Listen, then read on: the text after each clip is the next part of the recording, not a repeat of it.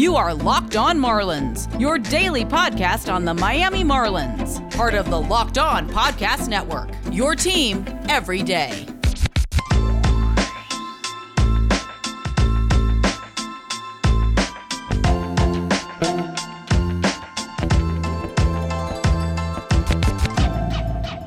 Welcome back to the Locked On Marlins podcast, your only daily podcast on all things Miami Marlins. As always, I'm your host, Aram Layton. I'm a longtime Marlins writer as well as a minor league play-by-play broadcaster, and in today's episode, we're going to talk a little bit about my takeaways from the last couple spring training games, and then a little bit on the report that the Marlins may be players in the 2022 free agency. That would be free agency after this season. Jon Morosi came out and said the Marlins are already early targeting Anthony Rizzo and Carlos Correa. It somewhat fits the timeline, even going back to Project Wolverine. Man, I never thought I'd bring that up again. But it fits the timeline of when the Marlins were expecting to spend and up their payroll. While it did also outline an uptick in payroll in 2021, which would be this season, obviously, COVID threw a wrench into those plans, but the Marlins still have a very clear path to being able to spend a little bit of money next year, and I think it could really happen because they're going to clear up a lot of money in terms of their payroll. They're going to eventually, I hope, I mean, it's ridiculous that they still haven't done it, but they're going to eventually sign a new TV deal. They may get naming rights on the stadium, but that's just a little bit on top. That's more of just the cherry, but the new TV deal and the money off the books is huge. We know the TV deal is going to be more than double what it is right now, or at least something close to that. And then they're going to have about $27 million roughly off the books when you consider the fact that Corey Dickerson at $9.5 million will be off the books, and then $12.5 million from Starling Marte. Then you could potentially have Aguilar and Alfaro non-tendered, and that would add up to $29 million cleared off. So you clear off the $29 million, you're going to have some arbitration, salaries jump a little bit. Sandy Alcantara will be up for arbitration, a few other players that'll hopefully play well and see an uptick in their pay, but still would keep the Marlins somewhere around the $18 to $20 million range in savings, and that's on top of the fact that they will have more money in earnings this year. They're going to have limited fans, whether it's 20% and they ramp it up as the season goes on. That's money that did not exist this past season, and the new TV deal. So you combine the two, that's definitely good news for the Marlins, and I think that's why they're already starting to just think about some of their targets for next year. Also, the Marlins could clear up more cap space if they end up declining the option on Adam Duvall, which would put it over the $30 million mark, closer to $31 million, and there are some other moving parts as well. Correa is a more of a surprise, I'd say, than the Rizzo name being dropped, as we've been floating the idea of Rizzo coming back home for a while now. A guy that's from Marjorie Stoneman Douglas, that's where he went to high school, was drafted out of there, and he still lives down here in South Florida. You figured that Rizzo, who's still very involved charitably down here and just in general spending time down here, that he might come back towards the end of his career. He's still not close to the end of his career yet. He'll be 32 that free agency year. And look, he's coming off a bit of a down year last year, but so many veterans and very talented veterans had bad seasons last year. I'm not going to put too much stock into it. And still Rizzo won his third straight Gold Glove and fourth in 5 years. I would love to see him back in Miami, but that would also mean that Lewin Diaz isn't really getting it done, because Diaz is somewhat what you're hoping Rizzo will be. A really good defensive first baseman, hits from the left side and has some power, will get on base.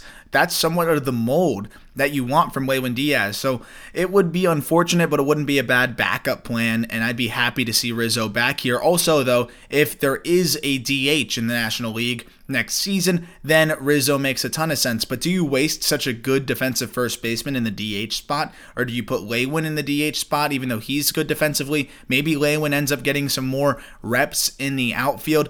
There's a lot to unpack there, but I think if you can get a player like Anthony Rizzo, he's going to put more fans in the seats, and he's still going to be someone that can contribute, and he's good for the clubhouse, and the Marlins can use all the power they can get.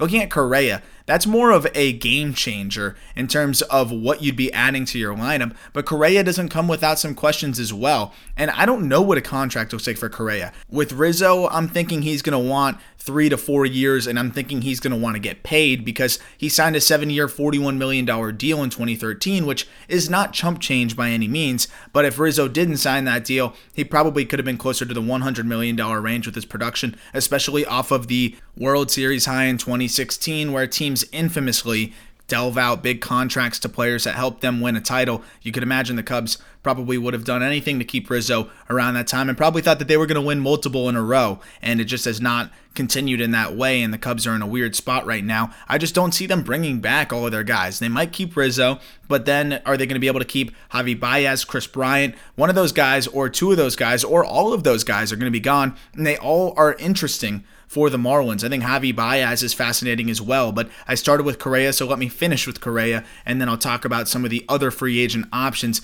Correa, since he was directly tied to the Marlins, is somebody that, like I said, game changer, but he needs to be on the field to change the game. And that's been the problem for the former number 1 overall pick. He's only played more than 110 games in one of his 5 full seasons. Obviously, I can't dock him for last season. When he's healthy, the numbers are great. His career numbers, 276, 353, 480 slash line. There is some inconsistency with his production, but I attribute that to the injuries that he was coming back from and then still trying to get back going again. Then he'd get hurt and then try to get back into it, and then the season would end. So that's what I largely attribute it to, because when he's healthy for long stretches, he is really good. Also, what he did in the playoffs this past year was utterly absurd. 6 home runs in 13 games. You got a chance to really see what Carlos Correa is capable of. He was unstoppable in the postseason. But what does a contract look like for Carlos Correa? He would be the youngest player in free agency at 27 years old. Nobody would be younger than Carlos Correa. So that's something that you have to consider, because he's probably going to want that security.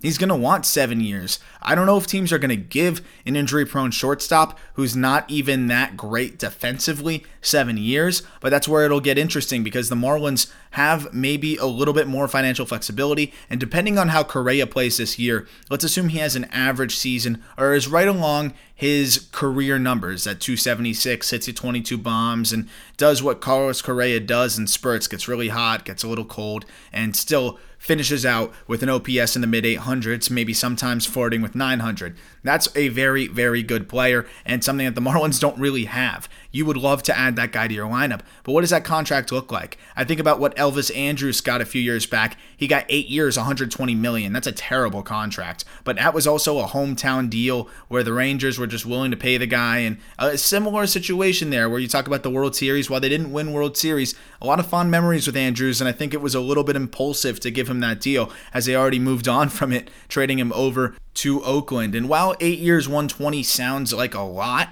it's only $15 million annual value, and that's a deal that I think the Marlins could handle. Think about it. That's only $2.5 million more than what Starling Marte is making this year, and the Marlins are clearly very broke this year. I think when you clear off that 12.5, do I want to give an injury-prone shortstop 8 years? Probably not. But if that's the way the Marlins are able to get an impact player, and it would be the first big splash really since Jose Reyes, which didn't really work out either. But I just don't know, because those contracts typically don't work. But there's also that little voice inside of me that's like, who cares? The Marlins need to go get an impact free agent, and he can really help them. And if he puts it together, that's a bargain at $15 million a year with the way contracts are going. It's a push and pull, and that's a difficult decision that the Marlins have to make. I'd assume they wouldn't want to go more than 5 years. Maybe they'd stretch to 6 with an option for the 7th, and maybe another team won't match that. I think it's largely dependent on what Carlos Correa does this year, but the fact that the Marlins are even remotely tied to those two names is good news. Those are two good, really good players that could make a major impact at the star level when they're healthy and going well, but because of their inconsistencies a little bit,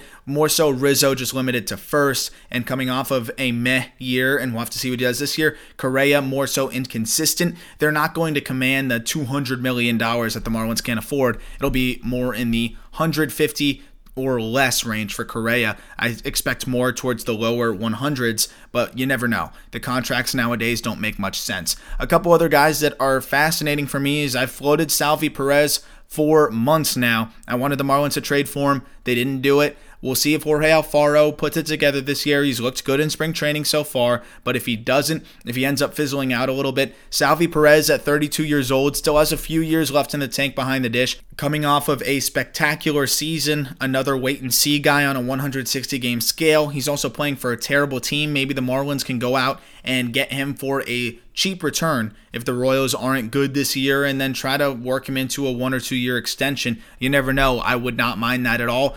Javi Baez, who I touched on before, 29 years old, also coming off of a bad year. How's he going to look this year? He blamed it on the video, saying he didn't have the in-game adjustments that he was able to make because he didn't have access to the video. Is that going to affect him this year, or is he going to keep blaming the Astros? He's incredibly talented. He's a great defender. He can play third. He can play short. He can play second. So that versatility would help the Marlins as they decide what they're going to do with Isan Diaz, Jazz Chisholm, and Miguel Rojas, Brian Anderson eventually. Javi would be an upgrade over most of those guys, and you're going to find a way to make that work, but that would be very fascinating for the Marlins. And there's some ties there of Javi Baez, a Puerto Rican, that would be closer to home. The fans would love him here, and that would be a really cool marriage. Plus, he's just an exciting player that's going to put people in the seats, which is very important for the Marlins as well. I'm going to get into some of the takeaways from this spring training games, the last couple that have been fun to watch, and the Marlins have looked really good overall when you're considering the things that are important to look for. Isan Diaz and Jazz both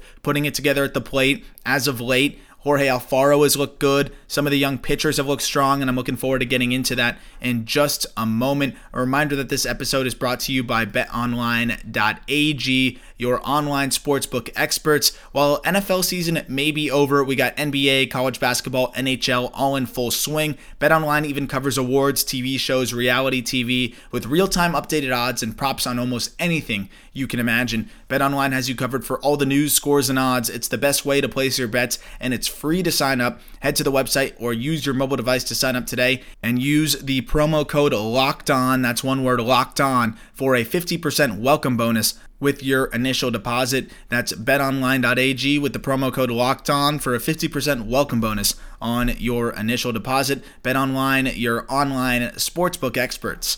So let's talk a little bit about spring training. And it's tough. You don't want to overreact, but you also want to pay attention and look for the positives. And again, another big positive for me, which is something that's not as much results-based, just something more observation-based, is that Braxton Garrett's velocity is ticking up. Rather than sitting more in the 89 to 90 range, he's closer to 91 to 92, touching 93. That is much more palatable and will allow him to have just so much more success working off of that slow breaking ball that's really effective, but also helping him with a third pitch as well. Just love to see the velocity tick back up. I was a little concerned about it, but it looks like he is getting back to where he normally sat. I'd like to see him hit 93 a bit more, but he can survive at 91 to 92, occasionally hitting a 3, and with the slider and curveball combination, the slider looks a little bit sharper too as that velocity upticked a bit. 2 scoreless innings for him. He looked really strong. Anthony Bass running it up to 96 looked really good